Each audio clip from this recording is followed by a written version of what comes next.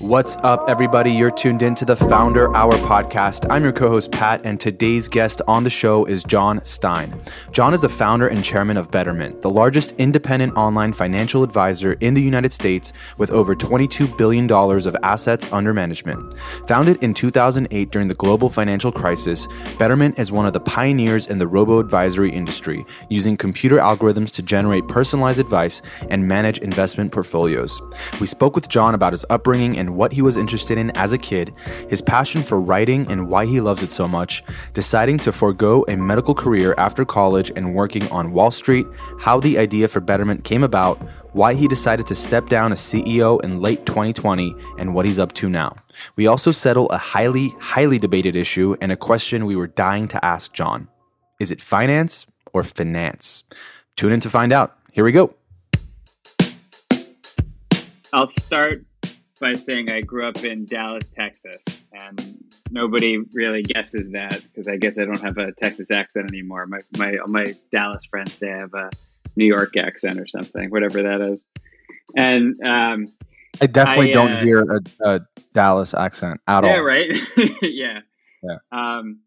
But I grew up there. I lived 18 years in Dallas. My parents are still there. They're both they were city planners when I was growing up, and I didn't have a lot of exposure to finance or anything like that. It was kind of a foreign thing to me. It's something people did maybe in New York City or San Francisco, but not in Texas, and had really no knowledge of it. I went to St. Mark's, which is a great high school in Dallas, and I edited the paper there, the Remarker, and got really into journalism. And when I applied to college, I thought I was going to be a journalist. That was my college essays were about that. And I was just talking about this yesterday because I got a call from a reporter at the Remarker, a senior there, who was doing a story on GameStop and trading, and said, "We want to talk to John Stein, see what he has to say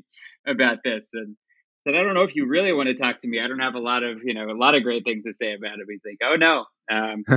And he asked me, "How does it feel to have to be interviewed by somebody on the Remarker since you edited the paper so many years ago?" And I said, "It feels great. This is exactly never imagined I'd be so lucky. So it's fun to keep in touch." Did you sort of just fall into that when you were like in high school, or did like growing up as a younger kid, maybe prior to high school, you had this like, I don't know, characteristic about you that you figured, I might be a good journalist or something? I was drawn to it. I was a writer. I was like in my eighth grade, I won school's like writing award, right? For English class. And so I thought, well, maybe I'll try writing. And I wrote, and when I got to college, I started working on the Harvard Crimson, and I got a column. It was called Bus Stop. I also love traveling, but this was about just like taking the bus to different cities, to different like towns around Boston, and just like checking out what was going on there and writing about it. And like I went to the airport and I talked to the baggage handlers and just like here, like what's going on, and I didn't like the writing. Like I just got sick of it pretty quickly, and I realized what I had loved about the paper wasn't the writing, but it was like building the team, kind of like bringing some friends together. One person to be the news editor, one person to send out the papers and put the stamps on them. Like just all the different jobs that had to be done. Right. Like kind of organizing that was fun for me. And it was one of the early clues that I had that maybe someday I'd want to start a company. Although I didn't really know what that would entail, it was intriguing to me. John, as a kid, a lot of kids are into sports and other, outdoor activities. And I know you weren't that kid. I remember listening to a couple of interviews of yours, and you talk about how you used to just be up in the, look up in the sky looking for planes to fly by. What were you interested in though as a kid? One of my favorite things growing up was Scouts. I was a Boy Scout. I was an Eagle Scout, and I just fell into a great troop. There was a great troop at my elementary school, which meant that like a lot of my friends were also in it, and we met regularly. It was fun. It was like at my school, so it was easy. But then once a month or so, we'd go on a camp out. And in Texas, like, people, there's no mountains. There's not really, there's a couple rivers, but they're far from Dallas. But like people had like, a plot of land where they grew some grass and maybe had a couple of cows, like in a pasture somewhere, like a couple hours outside of the city. And we'd go out there and like set up tents and, jump off, build piles of hay bales and jump off them and have campfires and see rattlesnakes and try and catch them. And it was just like a lot of fun. I really loved that. And I got into hiking and I got into like just being a scout leader. And that was another thing that sort of made me think like, oh, like I like organizing, like, like these like hikes and stuff. And, I got my dad into hiking over time. Like he started joining us on some stuff and he still does it. He organizes like big campouts and they like, it's like adult, groups, through, what's it called? Forget, but they go out to like, New Mexico and Colorado all the time and do big hikes. And John, I know like being an Eagle Scout is probably what the highest ranking in the Boy Scouts. It's no small feat. What do you think at that age as a young kid? What made you so good at being a leader? Right? What were you like in your leadership abilities? And it's weird to maybe ask somebody who's a young kid those questions, but looking back, what would you say were the qualities that you recognized and were aware of that made you the way that you were? I'd never have really seen myself as a leader, or certainly didn't at that time. I think I was quiet as a kid and kind of reserved and like you said, not great at sports. Like I didn't feel like I was like super outgoing or a leader. I did. I think I loved those activities because I could just kind of join, and there was sort of like a natural path to organizing things, and people, I guess, were drawn to me. I guess I listened well. I guess I was inclusive, right? Like I tended to try to help people get along, and I like to kind of just like see things work well, and I wanted everyone to be happy, right? I wanted people to kind of like and enjoy the journey. Let's have fun with this. Like we're here together, and I think people are kind of drawn to that. I had an example in my mind too from my grandparents, and that my mom's side of the family, who had run a family furniture business in upstate New York, a furniture manufacturing business, and I saw the community that they built. We'd go up there every Christmas and sometimes in the summer too, to like far upstate New York where they lived and ran this furniture factory in a tiny town that at the time was the oldest family-owned furniture manufacturing company in America. And they've since shut down, unfortunately, but they they showed me how to like the way they lived was like they took care of like this town. They had a lot of friends in the community. They were always giving back to that community, kind of like making the most of it, and the community rewarded them by working hard and making great furniture. And it was they both passed a few years ago. Eventually, that factory shut down, and it's but it was certainly in my mind that like as a style of community building and that as a facet of leadership. Did that also play a role in your sort of, I guess, desire to perhaps be an entrepreneur and start your own business because you saw what was sort of possible if you did? For sure it did. And I don't think I appreciated that until I was there. But, I guess maybe the thing that's on my mind is what a privilege to get to see that, like how lucky I was to get to grow up with that as an influence. And,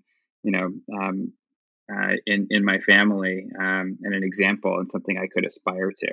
And for sure, it gave me some confidence along the way that, well, hey, they did it, so maybe I can too.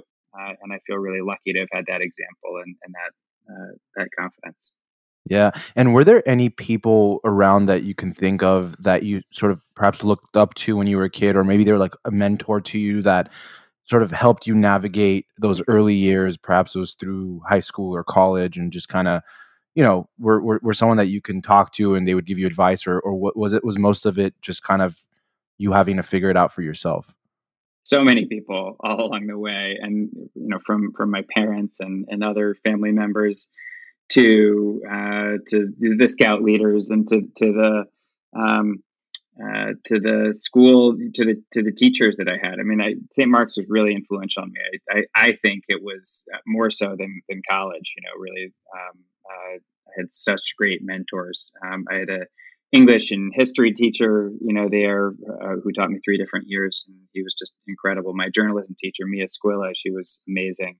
My One of my math teachers, Miss Sutcliffe, and one of my physics teachers, Mr. Bauer, just like all amazing people who saw enough in me that they kind of gave me some individual attention and pushed me along the way. And I think back to my 5th grade teacher, Bill Klug, who passed away a couple years ago, who was the one who told my parents to put me in private school, because he said, John is he's doing fine. He gets everything here, but he's not going to really challenge himself. You have to sort of challenge him. You've got to put him in a different environment if you want it. And, that sort of made all the difference. Right. So great. I mean, without that, I probably wouldn't be talking to y'all today. But there's just so many of those things along the way, right, that I'm grateful for. John, what did your parents do? And were you at all, I know a lot of kids, look up to their parents, and some of them even end up in the same professions as they do, right? They're like, oh, we're going to take over the family business. Or, if my dad's a lawyer, I'm going to become a lawyer too. Or if my mom's a banker, I want to become a banker too, right? They see, success around them, or they see, other people enjoying what they do, and they want to mimic that, right? Kids, that's what they do. Was that the case for you? I was fascinated by what my parents did. They were city planners, and so there were always lots of maps around and visions for how we might redevelop downtown Dallas or this neighborhood or the arts district. And a lot of those things have come to pass, by the way. A lot of the things that they were, a lot of big projects that they had. I mean, they helped to reshape the city. Now, they were planners. They weren't like the real estate developers, so they didn't get rich doing it. It wasn't a very Right. lucrative thing. They worked for the city, right?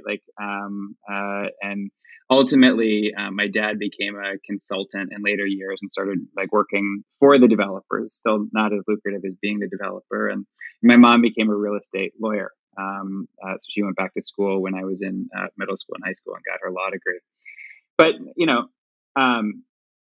real estate was always interesting to me, but I didn't see it from, say, the investing standpoint. I saw it from the planning standpoint, and that I didn't see a career in it. I did when I was in college. I worked on maps. I was the map editor for the Let's Go Travel Guide.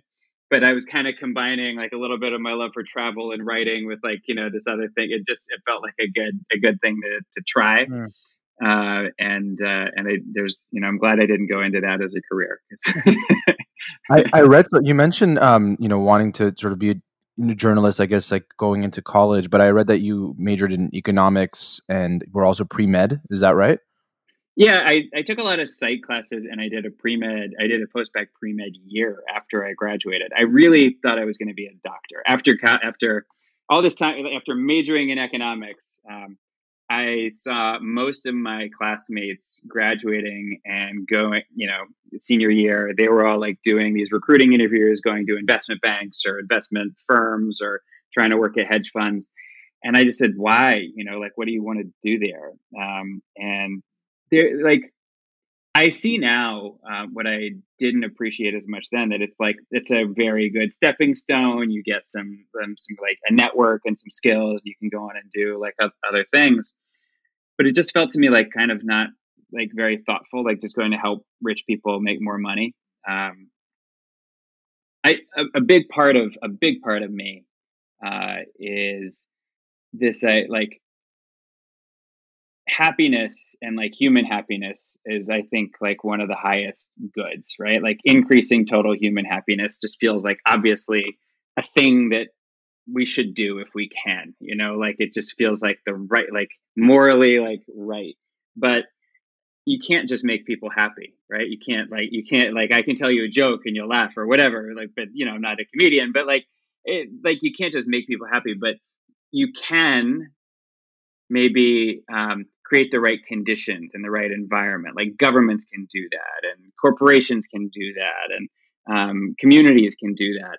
Just almost like you create the right soil conditions for a plant to grow. You can the right sunlight and all these things. And what I think helps people be happy, and I studied this as in my psych classes and in my own reading and such, was one of the big drivers of happiness is equality, right?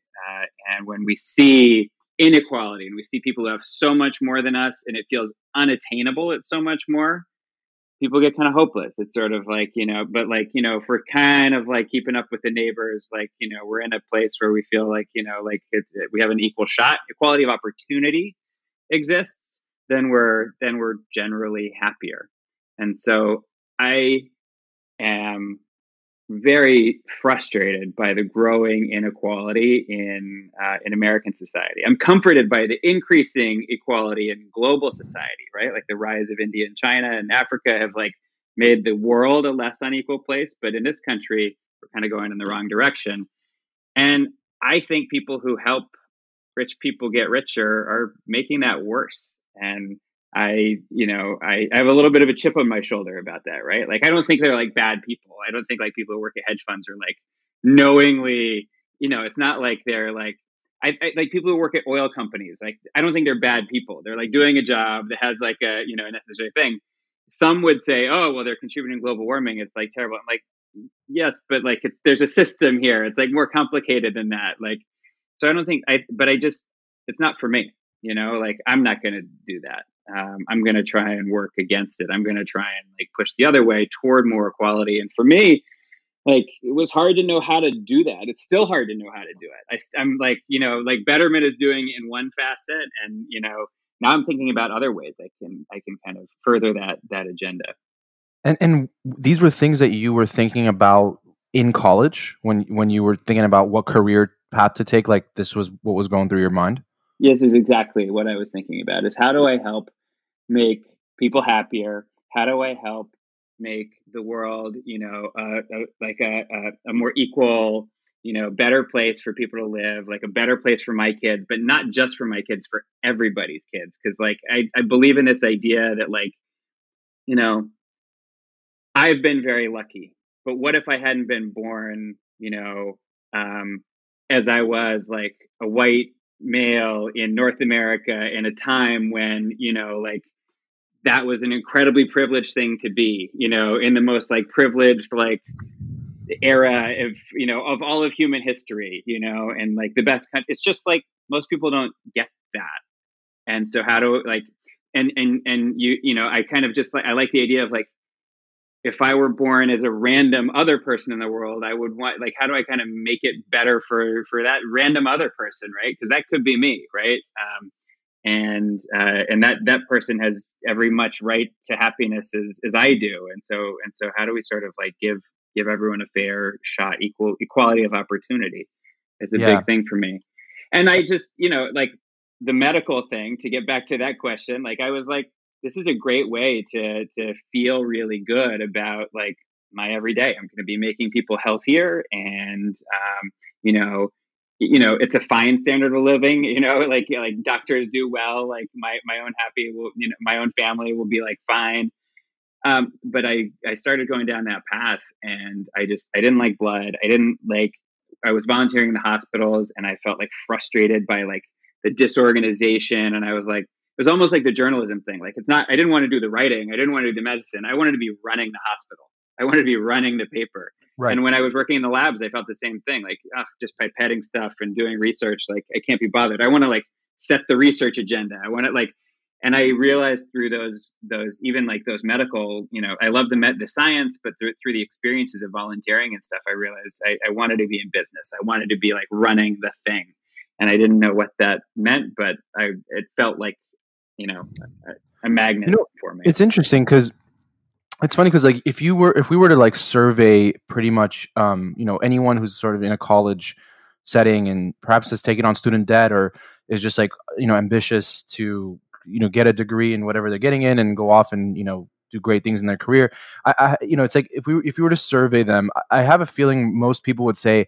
I want to make like an impact on the world and change people's lives and all that stuff. But the difference is I think that you have to put yourself in a position to be able to do that. Now, yet you could perhaps go down a very long career path and make a bunch of money being a lawyer or doctor or something. And then eventually with that money and having the means, you can perhaps make a difference.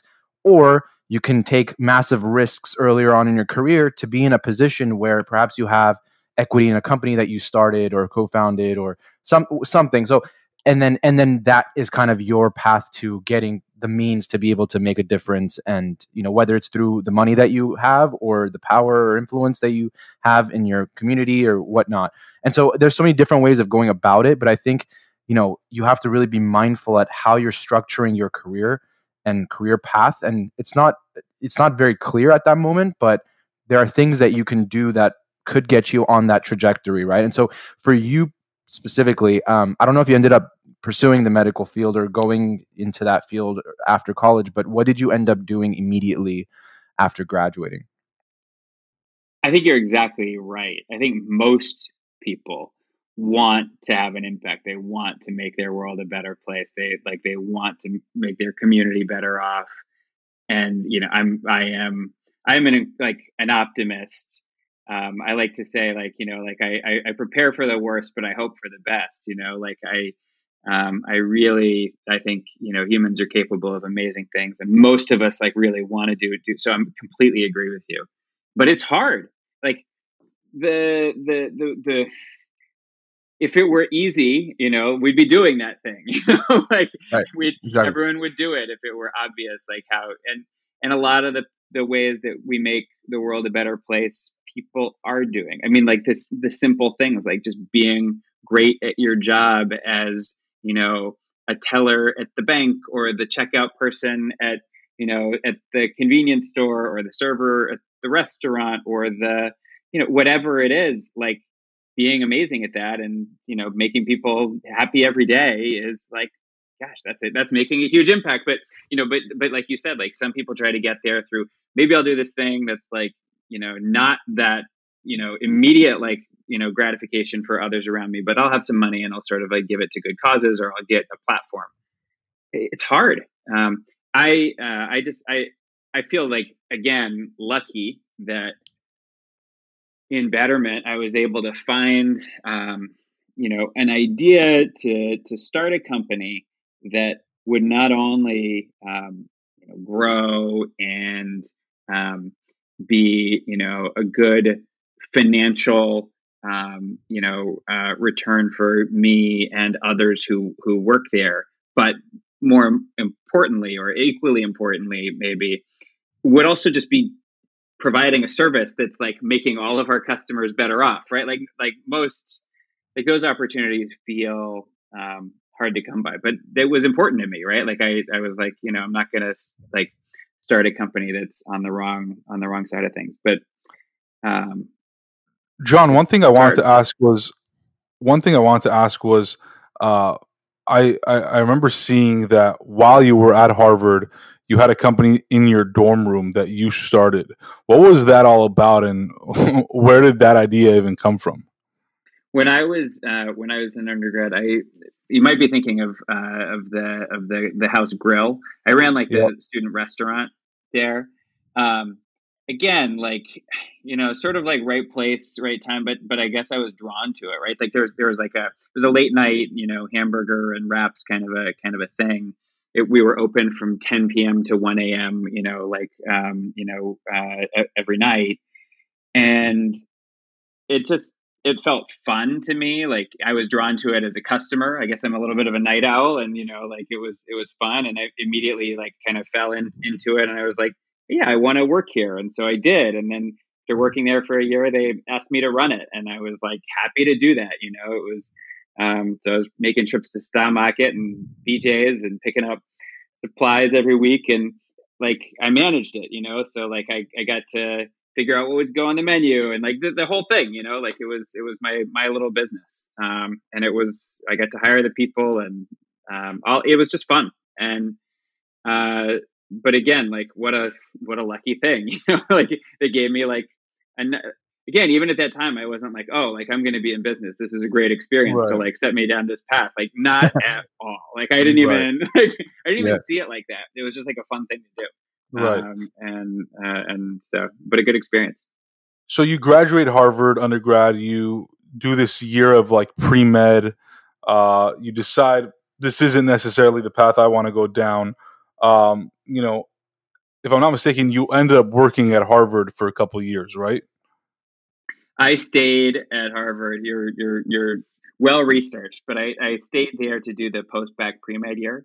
And then in 2003, I graduated 2001. So like early 2003, I moved to New York City.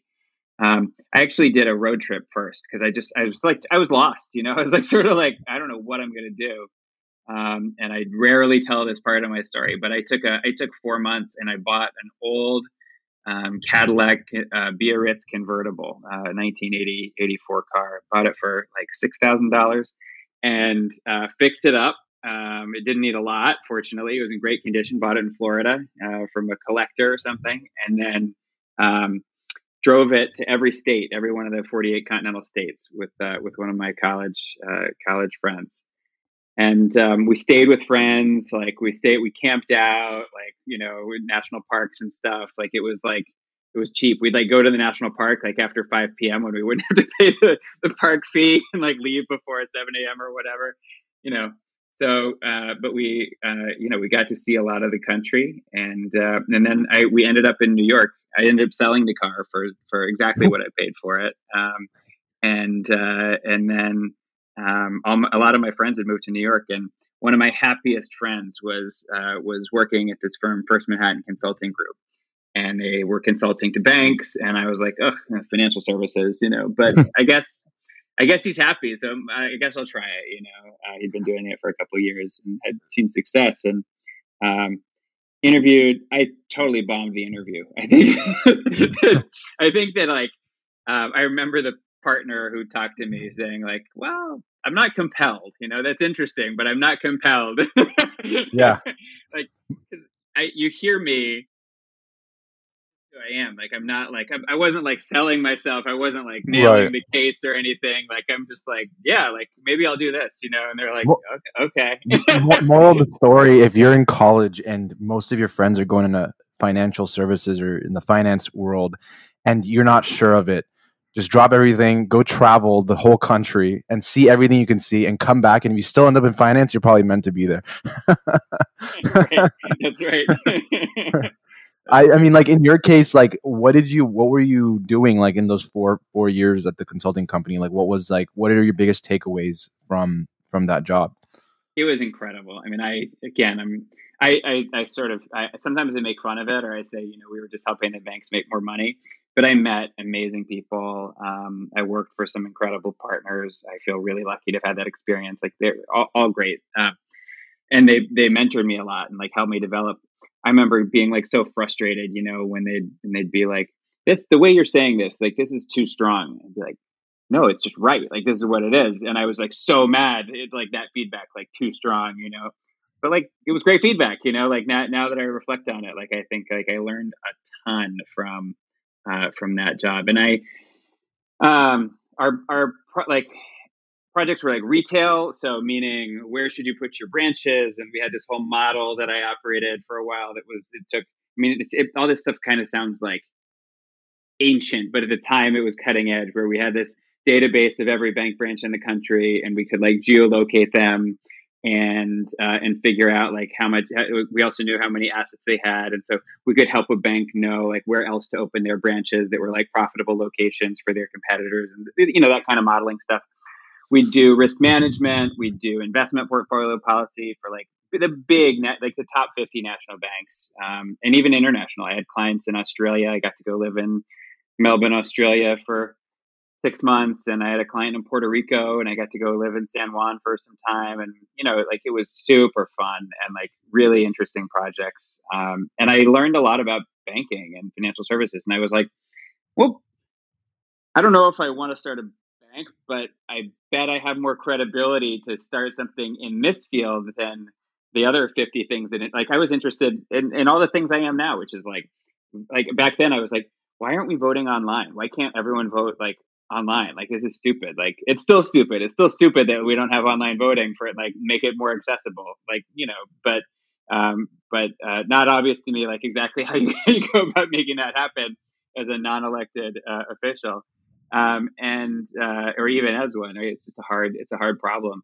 But like I was like, but I bet I could start a business, and like that would be fun, and I could start a business that would help a lot of people, because I had friends coming to me and saying, what should I do with my money? I don't know. Like, you know something about investing, right? Like, what are you doing? And I answered that question enough times, and I realized that like even once I answered it, people weren't necessarily doing it, not because they didn't like think it was right, but it was just like it's hard, like what's tax optimization, like what, like or how do I know if I'm actually properly diversified, and when do I change? Remember, like this was a time, like again, it sounds like ancient, but there was nowhere you could go that would like build a portfolio for you and rebalance it and tax optimize it for you. Betterment invented that, right? Like, I mean, granted, we were standing on the shoulders of giants. Like we had ETFs, that were available to us. We had,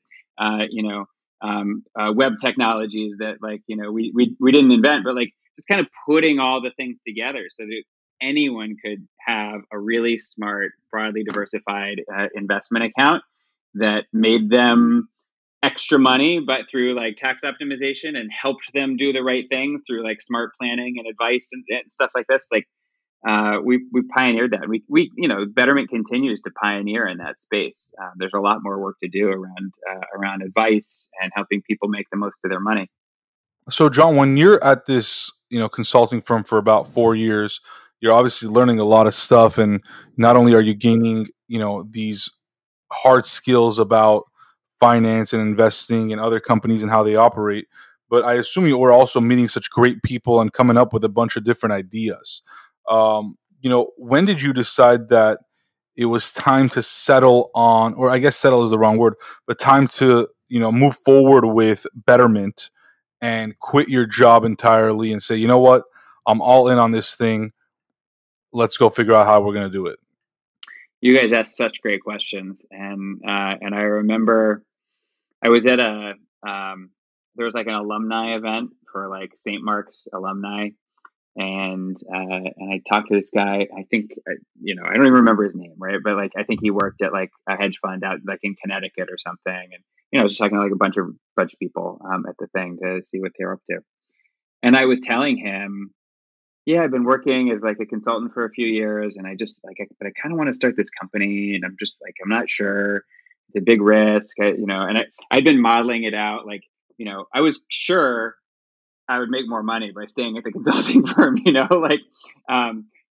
I was just like, but like, I kind of want it. Like, I think it's time. And I remember him just saying like, pull the ripcord, man, like do it. And like, that just stuck in my head of like, oh yeah, I guess like, like I'm not getting any younger. Like, I think it's time. I think like the next week I went and I talked to my managers at First Manhattan. And I said, I want to start this business. Can I work part-time?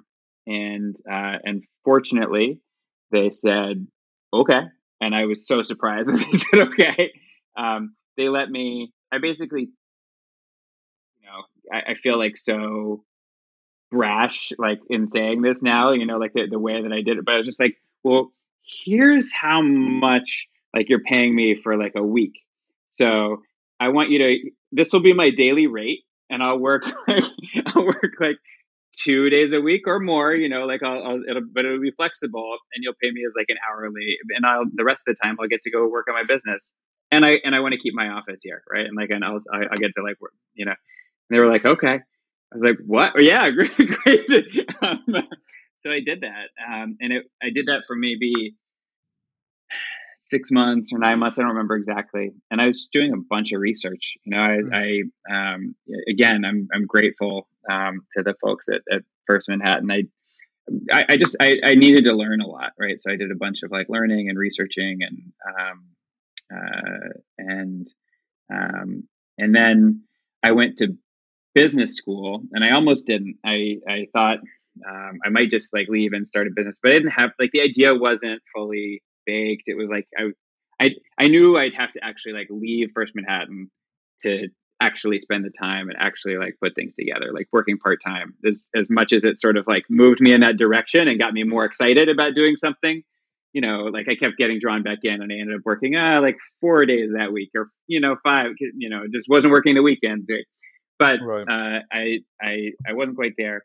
I talked to my parents, and I talked to talked to my uncle. I talked to where I'm staying now. I talked to a lot of folks, and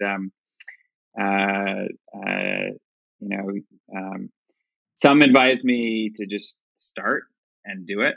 I remember my uncle said that, and some advised me to go to business school. You're not going to regret that. I remember my parents saying that, and I chose that because I thought I'll work on it, and I'll work on it while I'm there. And I did. I went to Columbia. I worked a lot on the business while I was at Columbia. It was great. Again, it's hard to look back and have any regrets when things have worked out well. Could I have gotten a little faster start without Columbia? Maybe, but I also learned a lot there. I met a lot of people who are like dear to me now. So I really, really treasure that time. And I learned about. Yeah, go ahead. Yeah. So one question we get asked a lot, and I think is a pretty interesting topic, is, for folks that have an idea, right, like yourself, but are working somewhere, they're making good money. I assume you were making pretty good money living in New York. You can't just make like $60,000 and get by. So it's a hard.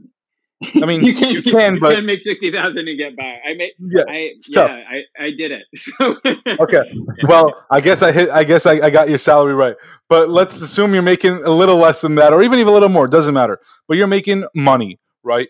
And it's a tough feeling to go from even $40,000 a year to zero overnight when you're building your own business. But for the people out there that are listening to this podcast right now, that have an idea, that have a job, but really want to leave that job and go and pursue this idea, what's your recommendation to them?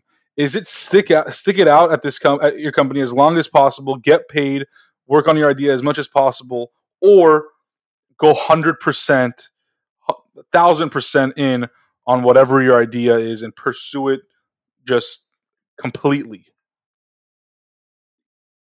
Boy, it's so hard and individual. There's no one right answer, right? And what works for one person doesn't work for others. I lived incredibly cheaply, and a lot of people I respect do that at like at least for a time. I mean, I ate dumplings, which were $1, at the dumpling shop. I lived in Chinatown. I lived very cheaply. And I would eat those dumplings that were $1 because I knew I was saving money. Like every time like they were good too, but like, the Chinese, the noodle and chicken shop, chicken broccoli was $3.50. I ate that, 3 nights a week. I just like, I lived very cheaply. And I like, we used to buy the beers that were warm at the bodega because they were like, it was like $3 for like a 6-pack that was warm and $3.50 for the one in the freezer. So, I saved, and that gave me, enough over time that I could like work for like a year on my idea without being funded and still live fine. I hope I always do that. I hope I don't ever lose that. Hopefully you're eating better than $1 dumplings now. Yeah. They were good. They were good dumplings. But yeah, like as things change, like I want to. I think happiness is not like like this, like everyone knows this, right? But like it's so easy to forget like the obvious thing that like happiness has nothing to do with like how much you're spending, right? Like it doesn't make you any, like, of course it's nice to go out to a good dinner, of course it's it's fun to travel, like, and like like these are important things, but you can do that very cheaply, right? You can see those kinds of contrasts cheaply. John, I'm kind of piggybacking not off that question, but like a little bit different. But people have ideas all the time, right? Especially, just kind of. I mean, they're like a dime a dozen. I mean, like they're just everywhere, right? And actually getting started is the tough part, right? Getting or figuring out, all right, like what's the next step of, oh, I'm not a technical person and I have to create an app, or I have to create a program, or I don't, I have to go find a co-founder now, and I have to go raise money, and I don't have the money to start this, and all these things come up, which kind of deters people from perhaps taking that next step. And so they're sort of always just kind of stuck with the idea, and they don't really do anything about it. In your case, you had this idea, you saw something that you wanted to pursue. What was the immediate next step? Like, how did you get the ball rolling? Did you already met co-founders and that you had a team put together pretty much right from the get-go, or did you have to go out and search for that? Like, what was your process like? Here's another great question, and it reminds me of your last, which is like, what do you do? Like, do you just go for it? Do you like stay at your job? I'll tell you, like, for me, it's just kind of like taking advantage of every opportunity and like taking things as signs. Like, I don't happen to be like a person of faith. Like my family like are, right. Like, I grew up going to church. I am not a person of like of faith, but I do like to just sort of like take things as signs, meaning like if I have a strong feeling about something, or something just sort of seems to fall into place, like just go for it.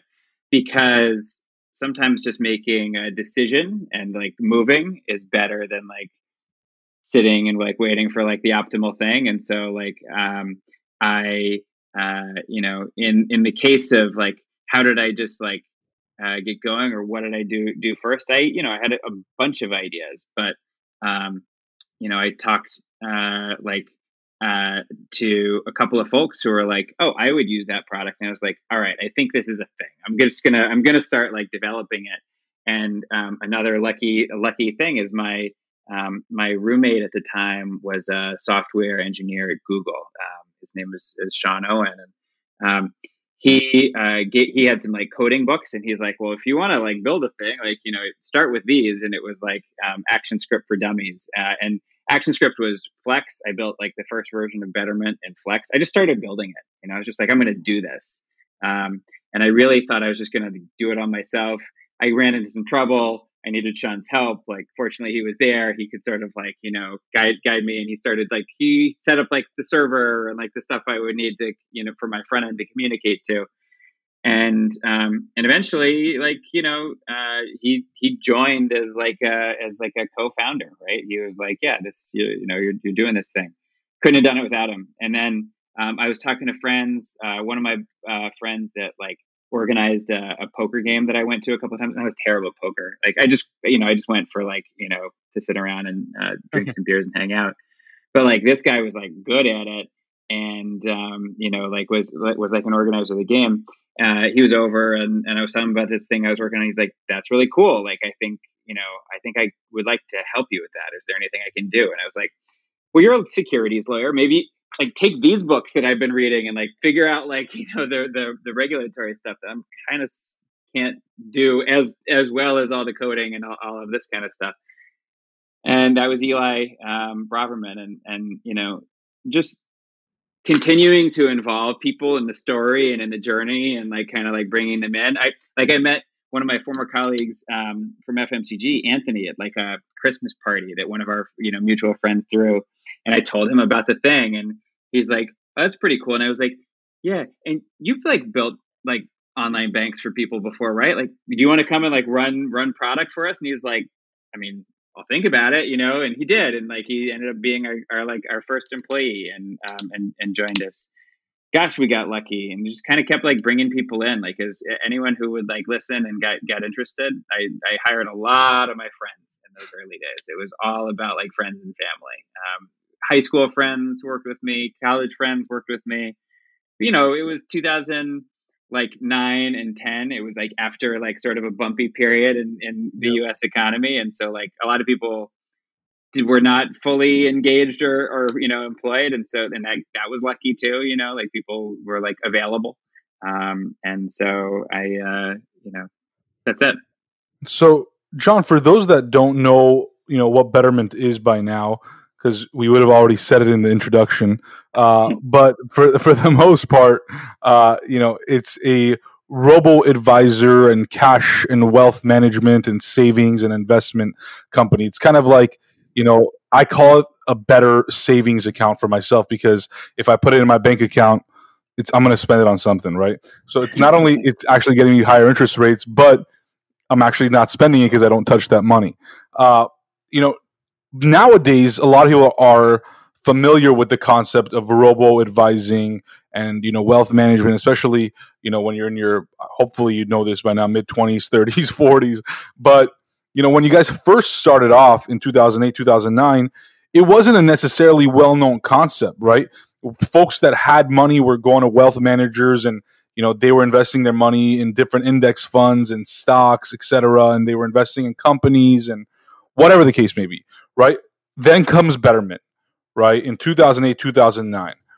Are people thinking, what the fuck is John doing? Mm-hmm. Or are they like, this is actually a pretty good idea, right? What was the reaction in the first, few years that you guys got? A lot of the reaction was, what are you doing? I remember that was like Chris Sacca's reaction at TechCrunch when we launched. He's like, this is way too simple. Chris Sacca is like a notable angel investor and Shark Tank contributor, right? He was like on the panel judging us on the day that we launched at TechCrunch. And we said, yeah, but simple is good. Simple like makes it accessible. And he said, no, like people expect finance to be complicated. They expect it to be hard. And they won't trust it if it seems too simple. It'll seem like a game. I disagree with that, and he now also I think would disagree with his former self, right? Like I've seen him since, and he said, yeah, like I made a lot of mistakes. That was one of them, So, but I don't think he was alone in thinking that finance, has always been complicated, and like that's part of the sizzle or something. I think, look, you asked about trading and whatnot, and we're sort of seeing another like bubble in kind of like the popularization of trading right now.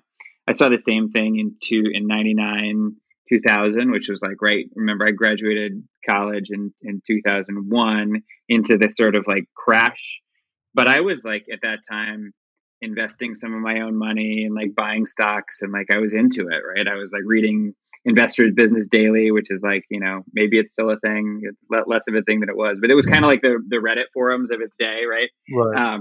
It was and subscribing to like news feeds and stuff like that, like to sort of like educate myself about buying stocks. A little bit, I think I believe now, looking back, that people just kind of maybe have to go through that. Like I did. I sort of had to go through that experience of trying it, even though I knew that most people don't beat the market. Like it's always like, yeah, but like, what if I hit it? What if I like get like that one stock that like does so well? And I did okay.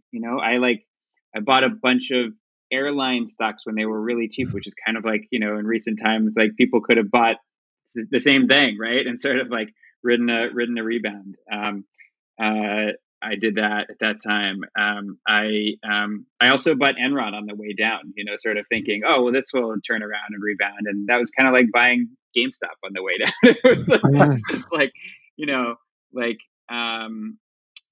so I made some good decisions and some stupid decisions. And over time, I realized I'm spending a ton of time on this. And if unless I'm actually going to make a career out of day trading, which I didn't want to do. I'm never going to be, better than like the hedge funds and the banks that are like making a career out of this and like focusing only on 10 stocks all the time.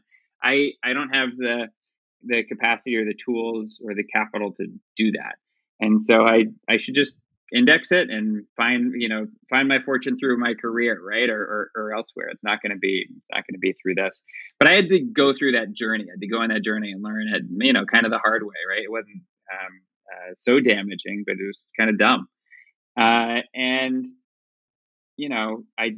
I think a lot of people are in the early stages of that journey now, right? I don't think like there's some fundamental shift happening where all of a sudden like day trading is going to be like the way everyone invests. It's just, that's just stupid. No one zero people like want to live in that world. It's sort of like if you told me that actually everyone's going to be like their own dentist from now on, like I would think that's like equally likely. Like, no, like, you go to experts for things, like you should.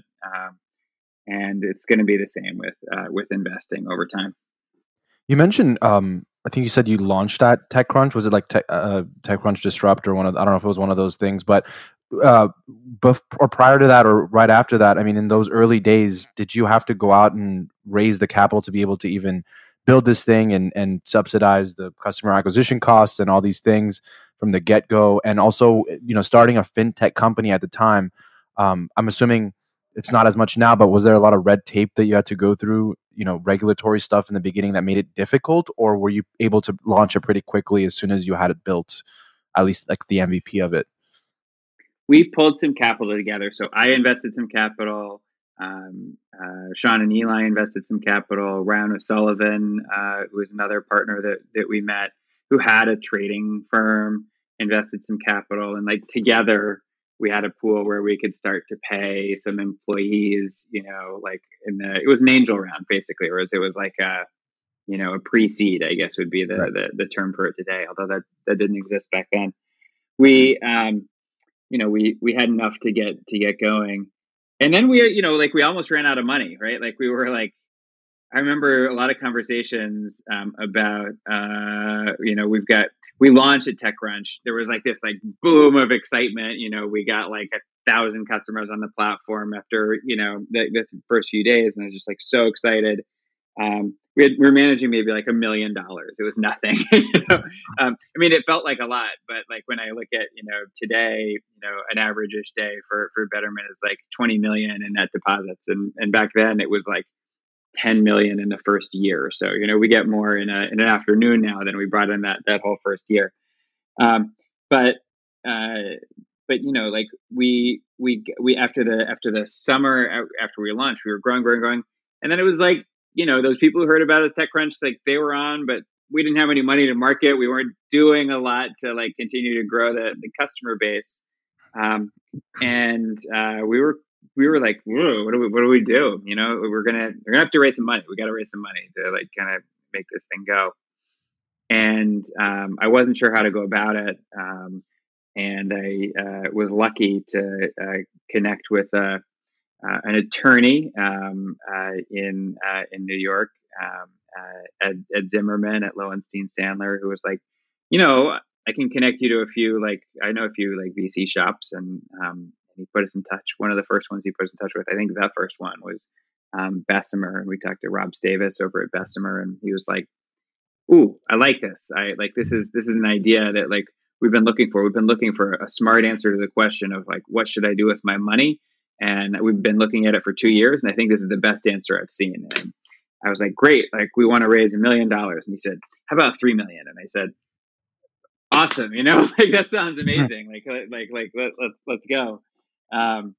And it wasn't quite that easy. Like, of course, there's diligence and like negotiations and all this kind of stuff. But it was, it happened, and I was thrilled. I mean, God, what a feeling, to like raise a first round and to do it in New York at a time when there just weren't a lot of startups in New York. Remember too, like this is, again, I sound like a grandpa, but all the action was like in San Francisco, and I had no track record. It was just a wild, fun thing to like we were on this adventure.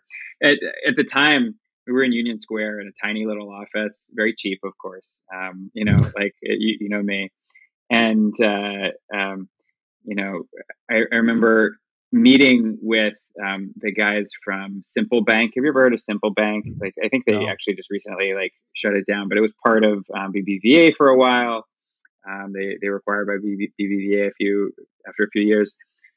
It was like those guys were like the only other fintech in the world, as far as I knew. Like there was like nobody else, and like we had lunch at like Union Square Cafe, and it was like, we're doing this thing, like you guys are doing banking, I'm doing investing, like that's it.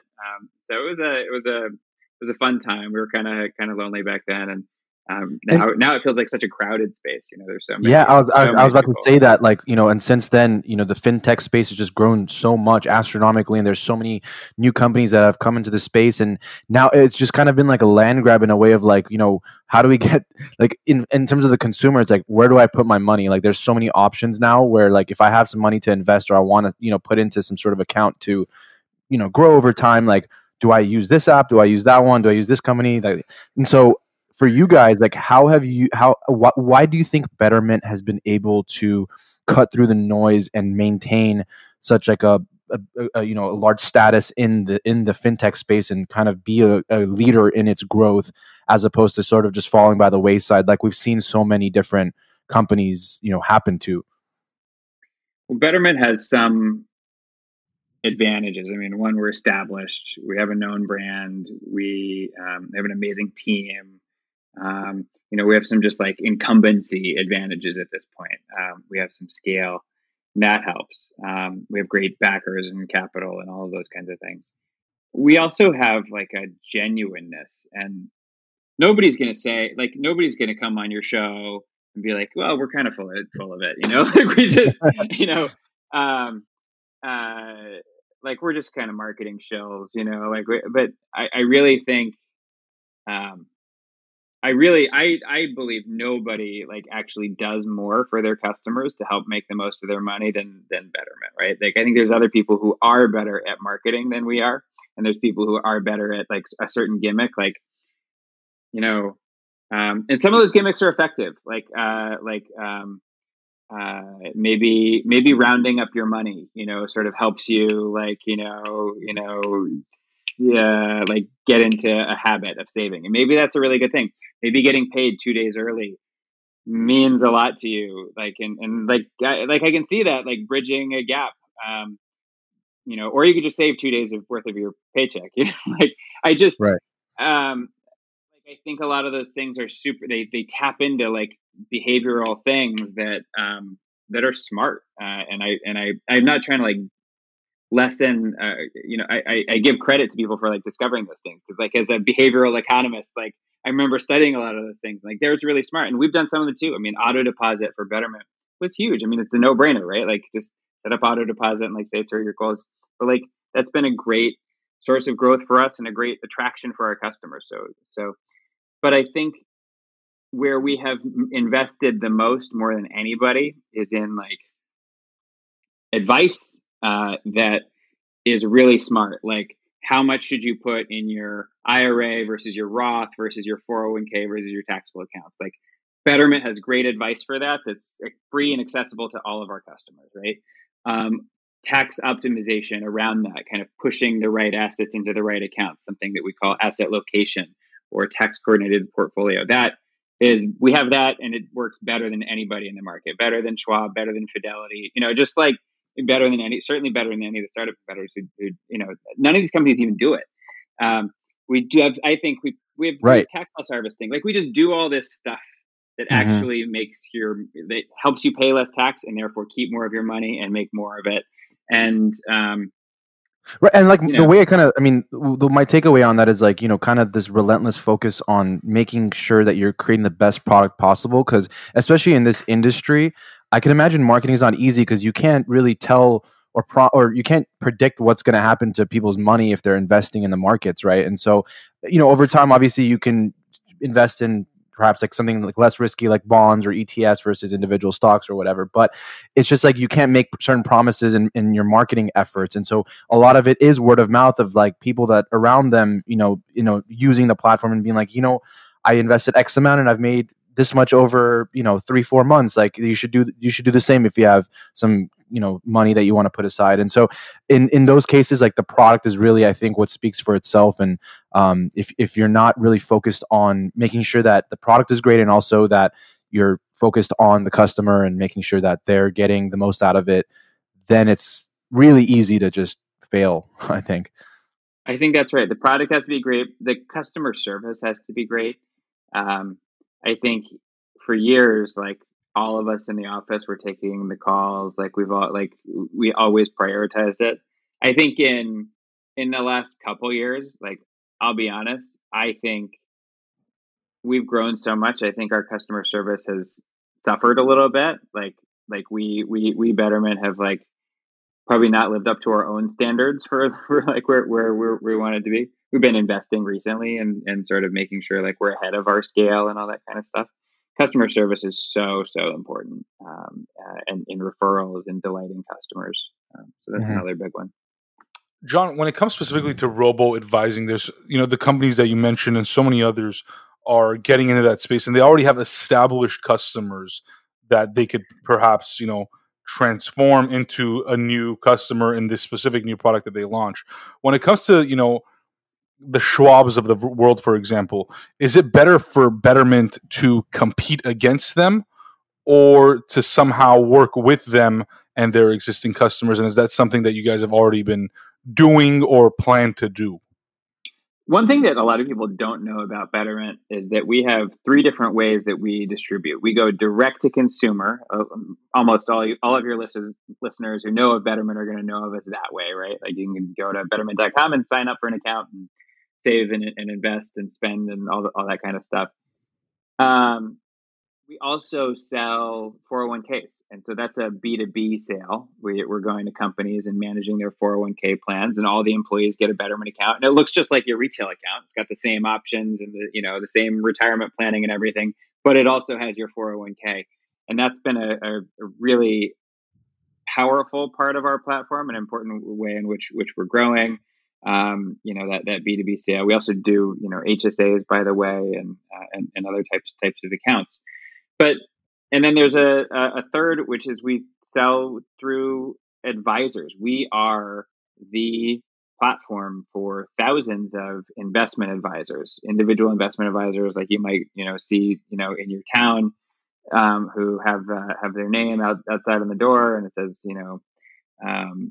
First Road Investment Advisors. And when you go and you talk to them and they make you a financial plan, they may say, and we think you should invest your money with Betterment because it's the lowest cost and best managed platform out there. They may not even say you that, but they'll say like, here's a product, and it's branded as First Road Advisors. Like you get your statements and everything from First Road Advisors, but Betterment is powering that, and doing the tax optimization and the website and the mobile apps and all of that kind of stuff. Got it. And awesome. So that's another way that we partner with the existing ecosystem. Awesome. And all of that is like, it's incredibly low cost, by the way, for those advisors. And they pass those savings on to their clients. I have a very important question that I always ask people that are in the industry. Is it finance or finance? It's finance if you're highfalutin. And, got it. So here's another one. If it's finance, then why don't we call it fintech and we call it fintech?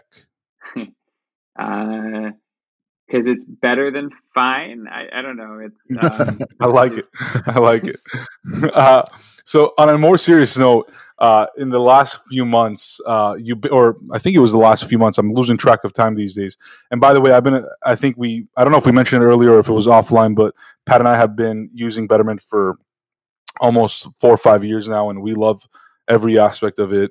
Of course, we love the part that makes us more money as well. But recently, and I loved your emails, by the way, the ones that you would send with signed off John Stein. I'd always read those. but you recently ousted yourself as the CEO of Betterment and moved on to just, the chairman role. And when I got that email, I was a little bit disappointed. I was like, man, I really liked John. I really liked his emails. I was making good money on Betterment. Like, are things going to change? Like, are things going to be different once the founder is no longer there, right? Like, we're the founder hours. So we look at things through like the eyes of the founder, and we're like, damn, like usually when that happens, like it's not always good. Why'd you make that decision? And, what's next for Betterment? Well, I'll still send you emails if you want. Yeah, please. Please. You got to get that journalist in you activated. Exactly.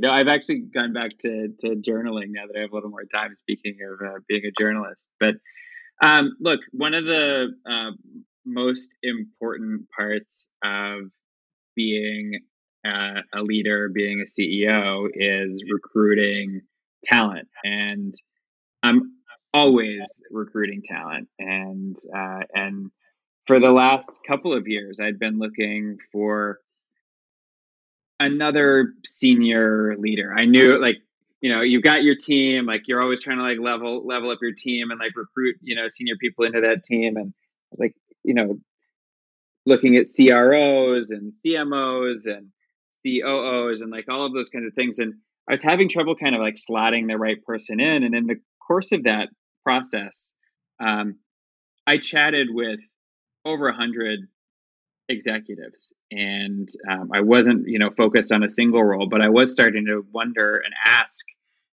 first, myself and like my wife and, and then like, trusted advisors and, a couple of, my senior partners on the team and stuff. Like, what if like actually the thing I want to do is replace me? And of course everyone's like, no, like don't do that. Like, it's kind of like you. They're like, no, like it's hard. That's going to be bad. Like you can't replace the founder. Here's all the things you do. Everyone's very nice, But I just had this suspicion that, I've thrown so much at Betterment and I care so much about it, and yet like maybe somebody with like new energy, like I'm not going anywhere. I can still like provide my ideas and my energy, but like if I found the right person, wouldn't that be amazing, right? And I first I remember talking to Sarah, May of 2020, and when I first met her, and it was in this context of a CRO or a COO, but I could tell that like her experiences were such, she'd run a giant company at Viacom, and I could tell that she could just carry a lot, and like I just wanted to get her in, and so like we talked about a role, and I hired her as a consultant, and just kind of like saw the way that she was in like our first executive meeting. She was just like so on point, and like we got to a better place more efficiently than than before she was there. And that I've seen that kind of thing before, but this was like a whole new level, and I was I just felt it was the right fit, and I started giving her more and more, and I gave her like our whole 2021 planning process, and she like knocked it out of the park. The team, was taking to her; they loved her. I saw that like very quickly, and fortunately, she said yes, and my board, got around it, and it all worked out. And I feel just super lucky. Really, I mean, I keep saying that in this, but I've just been so fortunate, like to find that person, who's the fit. It's just, I think it's a rare thing, and now I get to be the chairman and be a resource for her whenever she needs me, and be there for the company. And I feel, I have a lot more love and energy to give Betterment today than maybe I did even when I was CEO, and just sort of like stretched to doing just that job. And I also have this curiosity in general for like other ways that I might help Right. Make people better off. Yeah, and we've talked to so many founders who have like sort of talked about their personal experiences, but how different it is, when you're a small company and you're like 10, 15, 20 people, to then having, hundreds, if not thousands, 10,000s of people to manage. It's like a totally different role, and that operational sort of side kicks in, and oftentimes as a founder, you may want to do it, or you may not want to do it, or you may be good at it and maybe you're not. And so you have to sort of figure out, where you sort of fit in. And so for you personally, like, do you see yourself kind of the foreseeable future still being like Betterment and kind of, being in that role? Or are there other things that you're passionate about or excited about that you want to go out there and maybe build or invest in?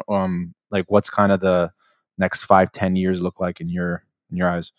Everyone wants to know what's next, and there's a ton of interesting opportunities. I'm trying to just take my time, though. I definitely don't know the answer, but people are asking me to run this company, or join this investing firm, or join this or that board, and it's just it's very flattering. It's wonderful, but I probably my gut is that I'm most likely to start another company if I do something. I don't know what it will be, but I think that it will have a positive impact on people. I've been drawn a bit to policy, like I like that idea that like the government is a way of helping folks. But it's not something I actually know anything about, right? So that's a challenge. That might not be a bad thing. Going into it from that angle, because sometimes when you know too much, nothing gets done. Yeah, that's right. I think that's fair.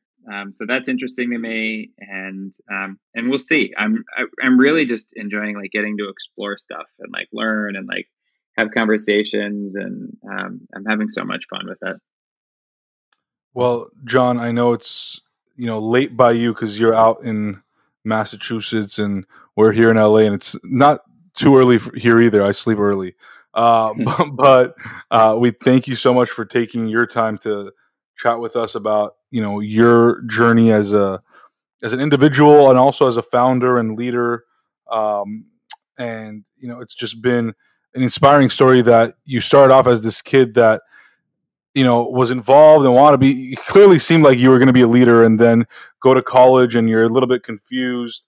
And it's like everybody's kind of been there, right? They've had highs and lows in life, and at times you think that the lows are a lot worse than the highs, and that those lows are never going to end.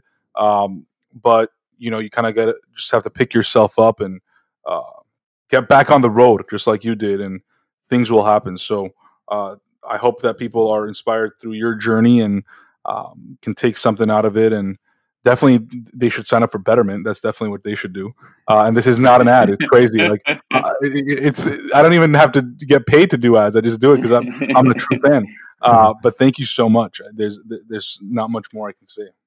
Thank you, and I agree. It's stay on that road. And a thing I always say, anyone who works with me would know that I love to say, and just enjoy the journey, right? And like take advantage of every opportunity that comes at you. And that's not always easy, as you say. Sometimes you get negative, you get in a rut. It's not super fun. You're tired of driving, but just see the bright side. Think positive. Look for keep your eyes open, and you'll see amazing things in life. And try and take advantage of those opportunities. And try and help others see them too. Right. That's a big part of what we can do.